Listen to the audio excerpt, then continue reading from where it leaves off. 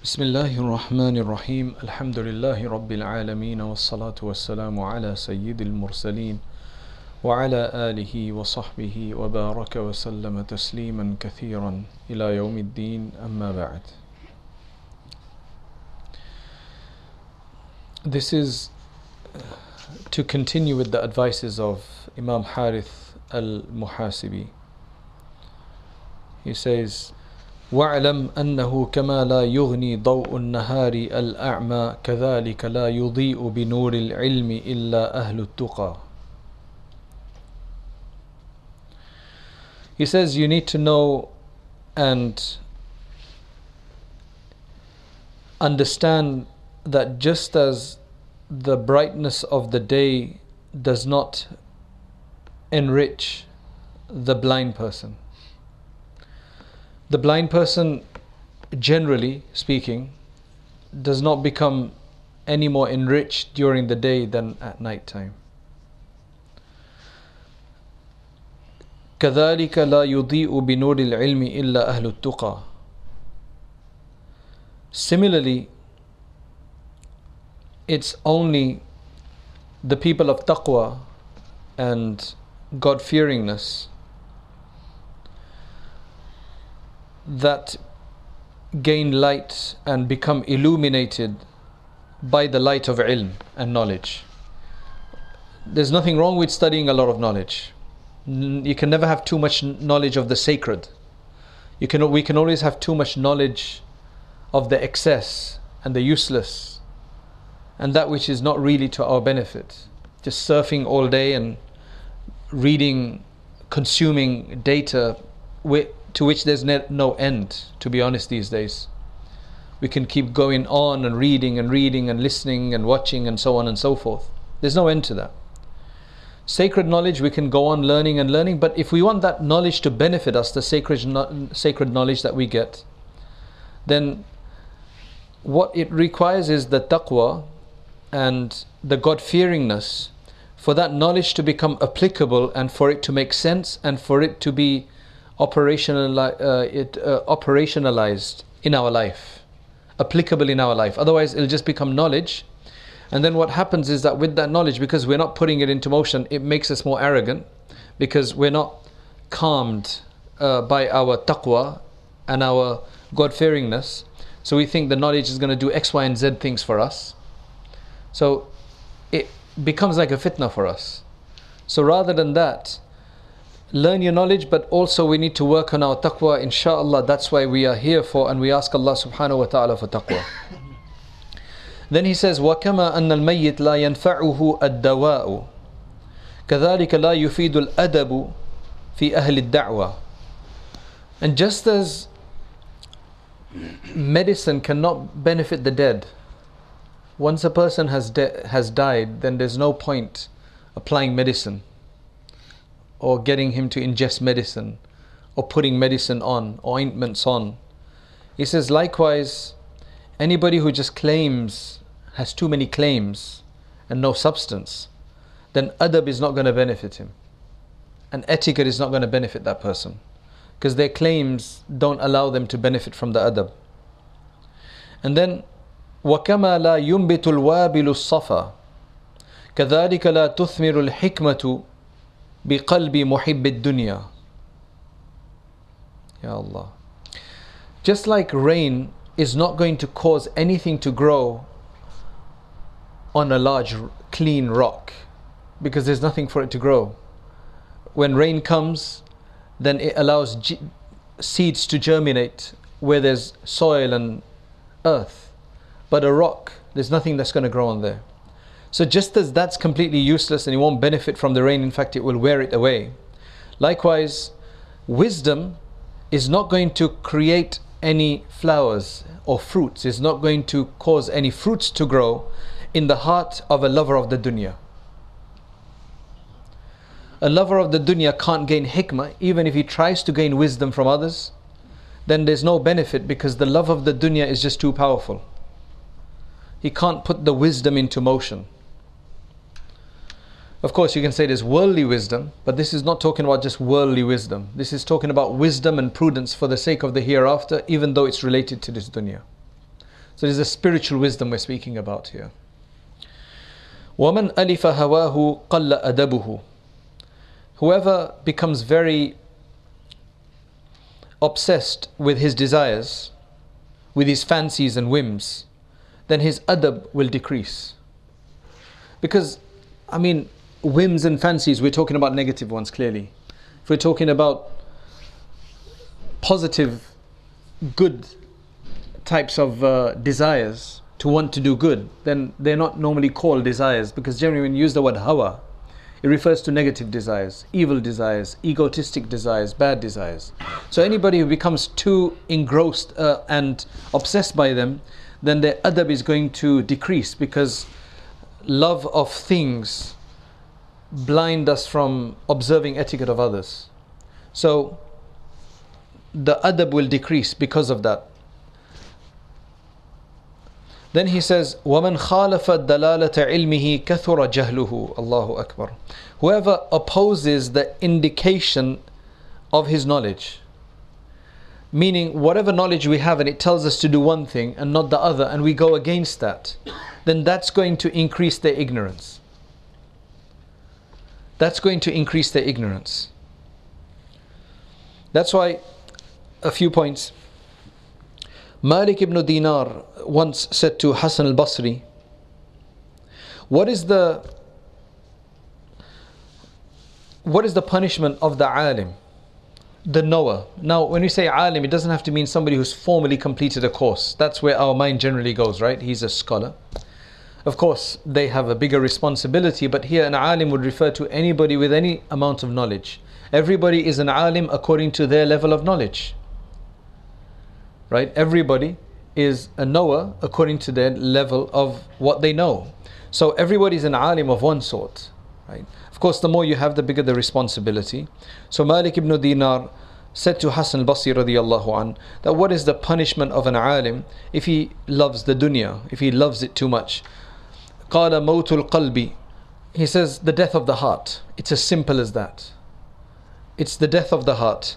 فَإِذَا أَحَبَّ الدُّنْيَا طَلَبَهَا بِعَمَلِ الْآخِرَةِ. Because when a person begins to love the dunya, then eventually he's going to start seeking it more, because you want to seek more of it. The dunya will never satisfy you. You will never get satisfied with the dunya. So you'll want to try new and new and new, looking for better pastures. So because of that, they may also end up trying to attain it with those things that should have been reserved for the akhirah, purely for the akhirah. And that is so easy to do. It's so easy to do. You learn knowledge, right? And you become maybe very good at a certain subject or something like that. And then people want to maybe pay you or hire you for your knowledge. And then you start focusing on the money part of it. Whereas when you actually studied initially, you just wanted to serve the community. Then there's many types of justifications that are provided to oneself and by others sometimes, that, well, you need to survive, you need to live your life, you need to, do X, Y, and Z. So that's why it's completely fine. And then it becomes very difficult to keep your intention clean as to why I'm doing it. And that's the difficulty. La ilaha illallah. And then he says, وَمَنْ لَمْ يَنْفَعُهُ دَوَاؤُهُ كَيْفَ يُدَاوِي غَيْرَهُ. Whoever's medicine does not benefit himself, then how can he benefit other people? How can he cure other people? How can he provide medicine to other people? Allah forgive us. So then Malik ibn Dinar, going back to what Hassan Basri said, he says the reason is that when a person starts to love the dunya, it kills the heart. And then the person starts to look for dunya even by using ways of the akhirah. Now, I don't want you to think of people doing that. I want us to think about ourselves. Let's not think, yeah, I know somebody who does that, right? That's not the point of this, because then that would just be creating despondency from people that we may be learning from. There's no point doing that.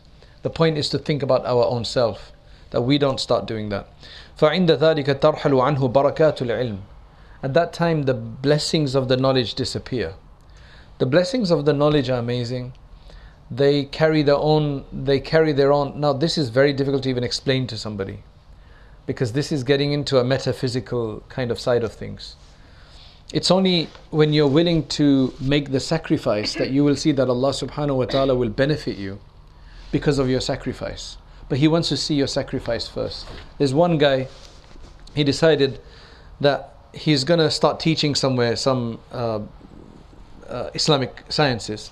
And he decided, look, I'm getting some money from elsewhere and I want to do something for free. So I want to do this for free.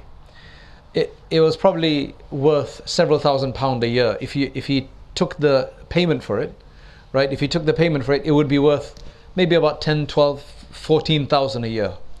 So he's thinking, I've got maybe 10, 12,000 coming in anyway, and I know this would be a big hit, but let me just try it, right? Let me just try it. So what he told the employer is that, because he thought to himself, if I say no and then after that I need it, what's going to happen? I don't want to go around begging them again, and So then he said, look, I'm not going to take any payment right now. If I need it later on, I'll take it. So the only problem with that would be a tax implication. That's the only difference, right? Because if you take it month by month and if you take it all together, I don't know, mentioned there was some kind of tax implication, possibly. So it felt really difficult doing that, but he just wanted to test it out to see that if I can do this. But clearly to take a 10, 12,000 hit is a decent amount of money, right? Like even if somebody's making 50,000, take 10,000 hit. 10,000, I mean, what can you do? I can do a Hajj, maybe 2 Hajj. If you take a cheap package, maybe I can even do 2 Hajj with that, right? Because your Hajj is at least 5,000 nowadays, right? So, okay, 2 cheap Hajj. Or maybe 5 Umrahs. No, more Umrahs. I can take my whole family for Umrah. Holidays, a new bed, new car maybe. It's a lot of money. You just don't think about that though. I think the idea is just don't think about that kind of stuff. So then he started. And, he's comfortable that if I do need it, I can ask. And mashallah, he says the year passed by. And what's amazing is that Allah started opening other forms of income for him, like other forms of assistance, and now he doesn't even feel bad about it. That's why he said it doesn't even feel bad about it, meaning in the beginning he felt bad that no, am I taking a hit and so on, and then he kept that safety net, right? He said, I don't need to use the safety net anymore. I'm quite comfortable the way things have become now, right? And this is an example of nowadays. I'm telling you, this is not from Umar radiallahu anhu's time or Hassan Basri radiallahu anhu's time. This is this current, this is the current time we're living in. And that's just one example. There's so many people that would, but you have to start. There's another person, he left something to do something else. Again, it's Islamically related. And as soon as he did that, again, that was the other one, he didn't know how much he was going to make there, but it was more important, an Islamic endeavor that was more important. This was a guaranteed salary of, a full salary. So he left that job, to be honest, he left that job. I think he had an imamate job somewhere. So he left that imamate job to start something else. But in there, the salary would be up and down. And subhanAllah, I think within a few weeks, he got an investment opportunity, right, with a very good return. That some money that he had saved up, he put in there. Ajib, it's amazing. For me, when I hear these stories, I was like, I wish I could do something like this, right? Because you are satisfied and you don't have to feel a burden on others. And mashallah, Allah subhanahu wa ta'ala blesses you with that. So these are examples I'm providing from nowadays. These are not previous examples, but they do need that initial sacrifice. And that initial sacrifice means that you're doing it because you believe Allah is going to look after you. I'm doing it for the right reason. And it's not a silly reason. It's not like I'm going to lose all my business, I'm going to get rid of everything, and I'm going to see what Allah gives me. You see what I'm saying? That is not right. That's unless you've got the tawakkul of Ibrahim alayhi salam. Because Ibn al-Jawzi says that, he says there's people who do that, they give up everything, they've got a running business maybe, work, they give it all up, and they think, I just want to survive on the absolute minimum, but they're not used to doing that. And then what happens is that in the initial freshness of the whole idea, the vitality of the idea gets him through 1, 2, 3, 4 months, and then after he starts missing things, right? That vitality is gone, that freshness is gone, and then he becomes miserable, and then sometimes it leads to major depression. So this was done as I know this person is done in a very calculated way, right? And he left a safety net just in case. That's important as well. So you have to be wise about these. Don't do it in crazy ways. Don't just wake up one day and be impacted by certain event and then you just, you can't do that. You have to do it in a safety way, just so that you don't. It's not shaitan, basically. Then he says, وَاعْلَمْ أَنَّ أَرْوَاحَ النَّاسِ أَبْدَانًا أَهْلُ الزُّهْدِ فِي الدُّنْيَا. He says, know that the most comfortable people, the most relaxed people, the most tension-free people, right, in terms of body, are the people of zuhd in this dunya, meaning those people who don't love the dunya. They may have the dunya, but they don't love the dunya. There's no problems. They have nothing to worry about. وَأَتْعَبَ النَّاسِ قُلُوبًا وَأَكْثَرَهُمْ شُغْلًا أَهْلُ الْإِهْتِمَامِ بِالدُّنْيَا. And the people who are most occupied in their heart, whose hearts are most occupied with burden, with constant turmoil, and who are mostly engaged, they're always busy, is ahlul ihtimami bid dunya, are the people who have the greatest concern for the dunya. Because look at this, right? If I am doing one business and somebody gives me an opportunity to do another side business or another side investment or whatever it is, I'm going to do that. I have to watch out for it. I have to make sure I follow it up. Especially when you invest with others, generally they seem to disappear, right? Very few people give you reports, right? So you have to chase them up. That sometimes keeps you awake at night, right? That where's my money gone? Do I trust this guy? It's too lucrative for me to let go, to just let it go by. It's all about risk anyway. But then, am I going to get something out of that or not? Somebody tells you to put money into the stock market because these particular stocks or shares are going to, they're really doing very well right now. And you do that, and then after 2 weeks that whole oil industry goes down, right? And you lose money. So the more we have, the more it's going to concern you. وَأَعْوَنُ الْأَخْلَاقِ عَلَى الزُّهْدِ قِصَرُ الْأَمَلِ وَأَقْرَبُ حَالَاتِ أَهْلِ الْمَعْرِفَةِ ذِكْرُ الْقِيَامِ لِلَّهِ عَزَّ وَجَلَّ. قال الله عز وجل إن الله كان عليكم رقيبا. So he's saying that the most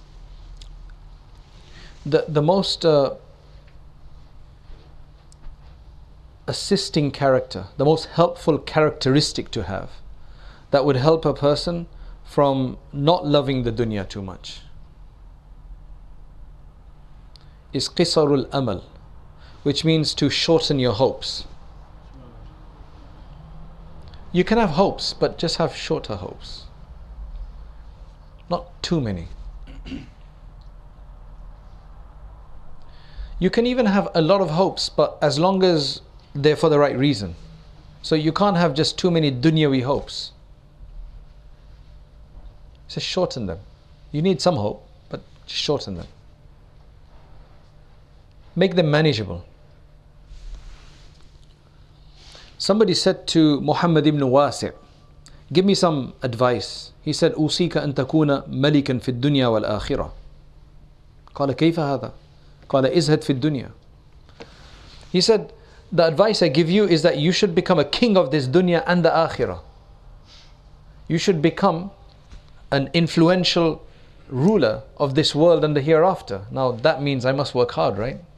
But what he meant it is in the real sense. He said, how am I going to do that? He said, become abstinent of the world. Don't put your heart into the world and you'll be a king of the world, because a king, a leader is supposed to not need anything. He's supposed to be so enriched and independent that he doesn't need anything of anyone, because he's got everything. So if a person thinks that I've got my base, and we're not talking about having nothing in the house and threadbare carpets, right? That's not what we're talking about. We're talking about that we just are sufficed with what we have. So the next new car that goes past doesn't make a difference. I was in Knightsbridge. I had an invitation at somebody's place in Knightsbridge the other day. And all you're passing by is just these Bentleys and, you know, all the rest of it. It's like, okay. I know I can't deal with one of those in Hackney. It's going to get scratched anyway. So what's the point? Right? Seriously. Right? I went past these designer hotels and all sorts down there. That's what it is. A designer hotel. What's that? There's some designer company. It's got its own hotel. It's on Knightsbridge Avenue or whatever it's called, in front of the park. Alhamdulillah. Doesn't mean that doesn't mean we don't love the world, but it's just like Yusuf. Why should I want that? There was a really nice one. It had a Muslim. I'm not sure it was there. It was like a plate, one of those personalized plates as well. It was really nice, right? But I was looking for the guy's house, so I couldn't really pay too much attention. So yes, if you are abstinent in this world and in the hereafter, then inshallah you will become the king of this world and the hereafter. We ask Allah subhanahu wa ta'ala to suffice us with what He's given us, because I'm sure every one of us here has enjoys life to a certain degree. Mashallah, we have the clothing we want, right? Within a certain amount. I mean, we've got decent clothing, we've got decent food, we can eat out in decent places when we want to, when we need to. Of course, unless you want to do it every day or something like that, that could become a bit obsessive. There's always more to have, but if we're sufficed, if we're being sufficed and we have enough in the daytime, we have a security, we have enough food for our day, every day we have enough food. Alhamdulillah. What more do you want? Yes. Is it wrong to want more? It depends on how you want it. There's nothing wrong with wanting more, but it depends on what you have to do to want it, and how obsessed you're by it, and what sacrifices of the deen and spirituality and we have to make for it. So it's not as simply as saying don't want more, right? If you want more so that you can, for example, a person who's into a relief organization and he wants more because he can help more people, well, that's a good more that he wants, because he doesn't want it for himself. But then not to say that if you want more for myself, it depends on what's more now. How much is more? More is a very relative term. Using that as an example. Yeah, that's a really bad addiction, right? If you've got a mobile phone and it's working, and you don't need another one, then I would think that it would be a waste to upgrade just for the sake of upgrading, right? The problem is that they do start deteriorating after 2 years. I mean, the battery starts going, and then they don't let you change the battery because it's built in, so that gets complicated. So then you're forced to buy it. It's planned obsolescence anyway. Right. So that gets a bit complicated. So that justifies for you to buy it, or they justify it for you to buy it. I don't like changing phones because it's just too much hassle trying to take everything over to the next one, right? I personally just think that you should just go and buy the best thing out there so that it lasts for a very long time anyway, when you can. And men should help their women in that sense. So if your wives or women at home are doing ironing, so I think it's completely justified that you spend about 100 to 150, 60 pounds to buy one of those steam ones. Those big steam generator ones, because they just make the job much easier. Why do you want them to start ironing for 5 hours instead of you can do it in 2 hours? And what the ulama have written is that it's the man's responsibility to buy everything. It's a husband-wife relationship, to buy everything for the wife. So that would mean in other countries, most countries, they would have servants. So it would be his responsibility to pay for all that. We don't have servants because it's too expensive for us, because you have to pay them the same amount you pay for yourself, right? So our servants are a washing machine. The other day I asked somebody, talking about dishwashers, what's a dishwasher? Right? What's a dishwasher? So it's like, you don't know what a dishwasher is? He says, no, nobody's got one. He says in his family there's nobody that has one. But it's a very convenient aspect. If you've got a big family, then dishwashers are very convenient. Why would you want the women washing the dishes for? Especially if they're busy doing other things. For men, they think that they're just going to get lazy if they keep... literally, this is what somebody came and told my wife, that she basically didn't want to go home early that day. Although she'd finished early, she didn't want to go home early because she said, if he sees me at home early, he's going to give me a whole list of things to do because he thinks you get lazy. She does a lot of work. I know that personally myself, right? She does a lot of work. But the husband just has this idea that she doesn't do enough work. With me, with my wife, I've told her, you buy your rotis. You don't have to make them because she teaches, right? She's teaching for the deen. She's got kids to look after. So you don't have to follow my example, right? And don't think I'm messing up your wives here, right? But I've just said, look, you don't have to make the roti, you go and buy them because now you have these supplies and they're not that expensive. So just buy the rotis, right? You want to get a good iron, go ahead and get a good iron, right? You want to get a good washing machine, go and get one. Use the facility. Of course, then you'll say, but my wife likes to do this, she just watches TV all day or she's online all day. Well, that's a different issue then. Then I don't know what you can do, then that's a different issue, right? But my wife doesn't do that, so I'm saying, okay, then you just, you know. Because even Hazrat Shaykh Zakaria rahmatullahi alayhi, in Ramadan especially, he said, why should we make the women cook so much? He said that we used to only tell them to cook one dish, like a curry, right? He says the samosa, whatever, we used to order from outside. The rotis, the naans, we used to order from outside. And he said, that's it. It was simple, right? So that kind of stuff, I don't think. If you need something, for example, I may have told you this before, but because before I started teaching here, I used to do most of my day spent on the computer doing writing and so on.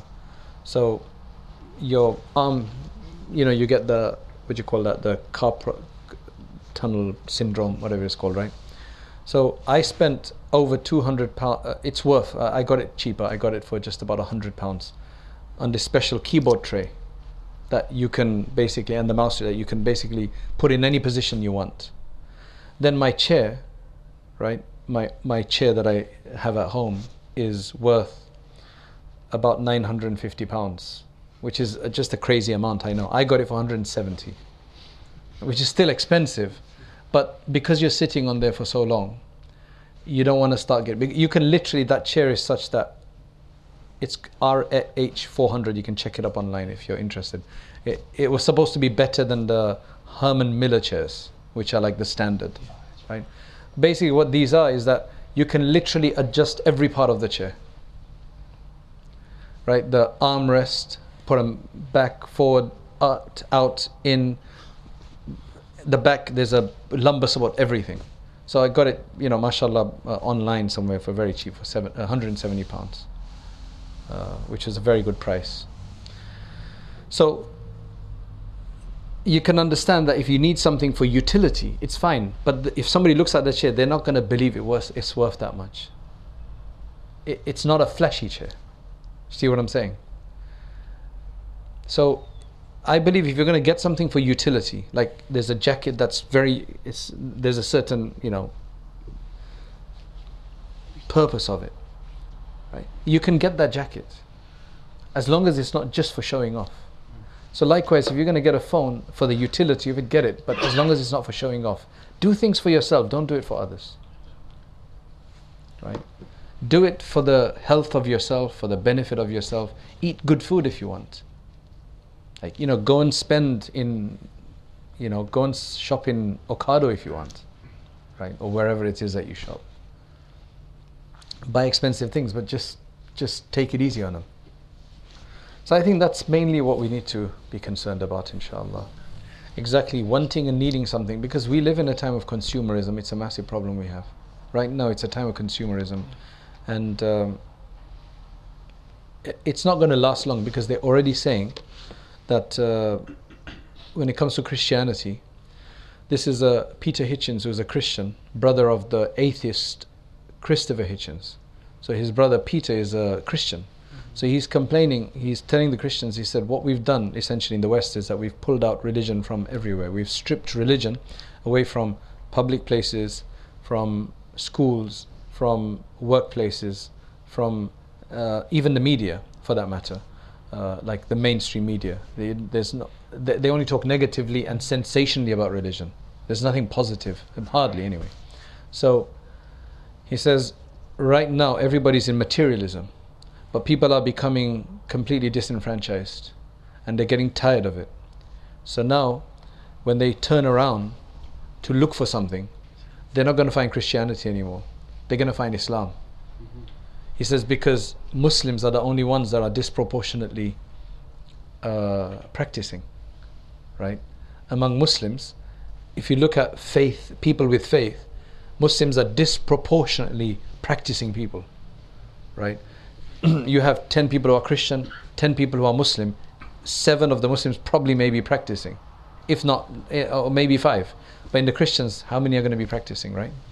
So the other thing they've done is that in Christianity, even the Christianity that still exists, in order to increase numbers and attract people, they've started chipping away and diluting a lot of especially the difficult things. You know, the lenient fatwas as such, right? They've done that to Christianity already. And this is not just Peter Hitchens now, this is somebody else the other day said, that I heard them saying that. And what that's done is that's had the adverse effect. That if it's just a feel-good factor, why do we need to come here? Because there's a lot of other better, easier, feel-good, more enjoyable feel-good places. You can go to a club, you can go to a party, you can go read a book, you can just watch YouTube. There's so many feel-good factors. Why does a religion need to be a feel-good factor? So then Peter Hitchens, I think it's him who says about this, that in Islam, they still have those rigors and strictures, because that's what people are looking for. Not everybody, but the ones who are looking, they're looking for strictures.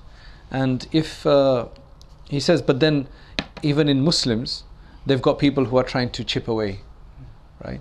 So that's why these ideas, right, this really opened up my eyes, that these ideas of trying to like just cut away, chip away at difficulties within the religion, it's disingenuous. It's going to have the adverse effect anyway, right? I think it's just the fact that there's a guilt that I can't practice, but I want to stay a Muslim. So let me just conform the religion to my idea. That's not always the reason. The other reason is that they think that these things people won't accept. So for Islam to have a better public face, let's get rid of this stuff. Oh, that's not really Muslim. That's not really Islam. That's the difficulty. So generally I'm telling them, look, you got to living in a free world. Go ahead and start a new religion. It's not a problem. You know, maybe go to Chelsea and do it there. You might even have a more faddish kind of idea. Start a religion in Chelsea, made in Chelsea kind of religion. Right? That's what I mean. Like if you're going to do that, that's fine. But leave this religion alone. If you can't practice it, it's fine. Right? Practice as much as you can.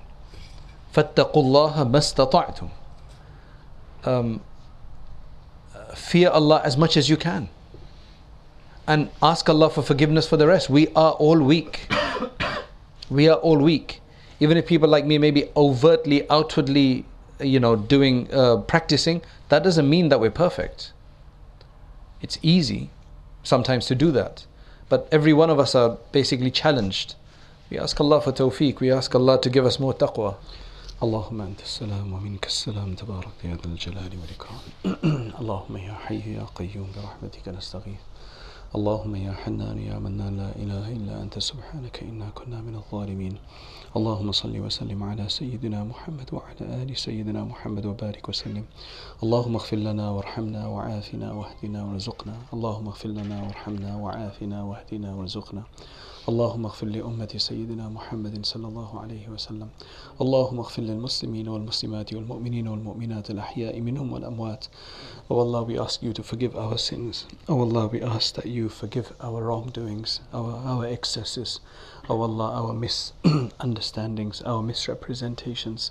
Oh Allah, we ask that you purify our hearts, you purify our gaze, you purify our ears, you purify everything that we do. Oh Allah, make us of those who are close to you. Oh Allah, grant us your love and the love of those whose love benefits us in your court. Oh Allah, we ask that you keep us away from all of those things that are harmful for us. Oh Allah, we ask that you allow us to only indulge in those things which please you. Oh Allah, that you take our obsession away from those things which are harmful and that are distracting for us. Oh Allah, sometimes it is very difficult. Oh Allah, there's such an attraction, such an allure of these things. Oh Allah, we ask that you grant us strength and do not allow our nafs to go after these things. Oh Allah, do not allow our egos to be infatuated with these things and to be filled and with the obsession of these things. Oh Allah, we ask that you accept from us whatever little that we do. Oh Allah, we ask that you give us the tawfiq to do a lot more. Oh Allah, that you increase us in your worship, you increase us in your shukr, you increase us in your gratitude, you increase us in your remembrance. Oh Allah, keep us safe and grant us security, and give security and safety to all those who are being oppressed in the world, and remove that oppression from them. Oh Allah, allow us to be of those who are useful in this world. Oh Allah, allow us to be the doors of goodness as opposed to the doors of being the doors of evil. Oh Allah, there are many haram and wrong things out there that we can easily get involved in. Oh Allah, we ask that you protect us from these things. Oh Allah, reward all of those and forgive all of those who are here, and do not allow us to be returned without being forgiven.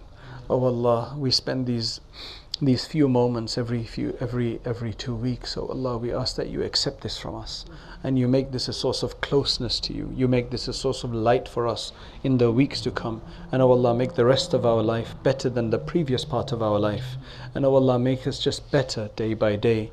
And oh Allah, grant us health and grant us barakah and blessing in all of our permissible projects.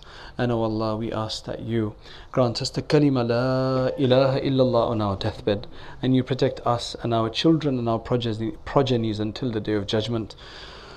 Oh Allah, send your abundant blessings on our messenger Muhammad sallallahu alaihi wasallam, and grant us his company in the hereafter. Subhana rabbika rabbil izzati amma yasifun, wa salamun ala al mursaleen.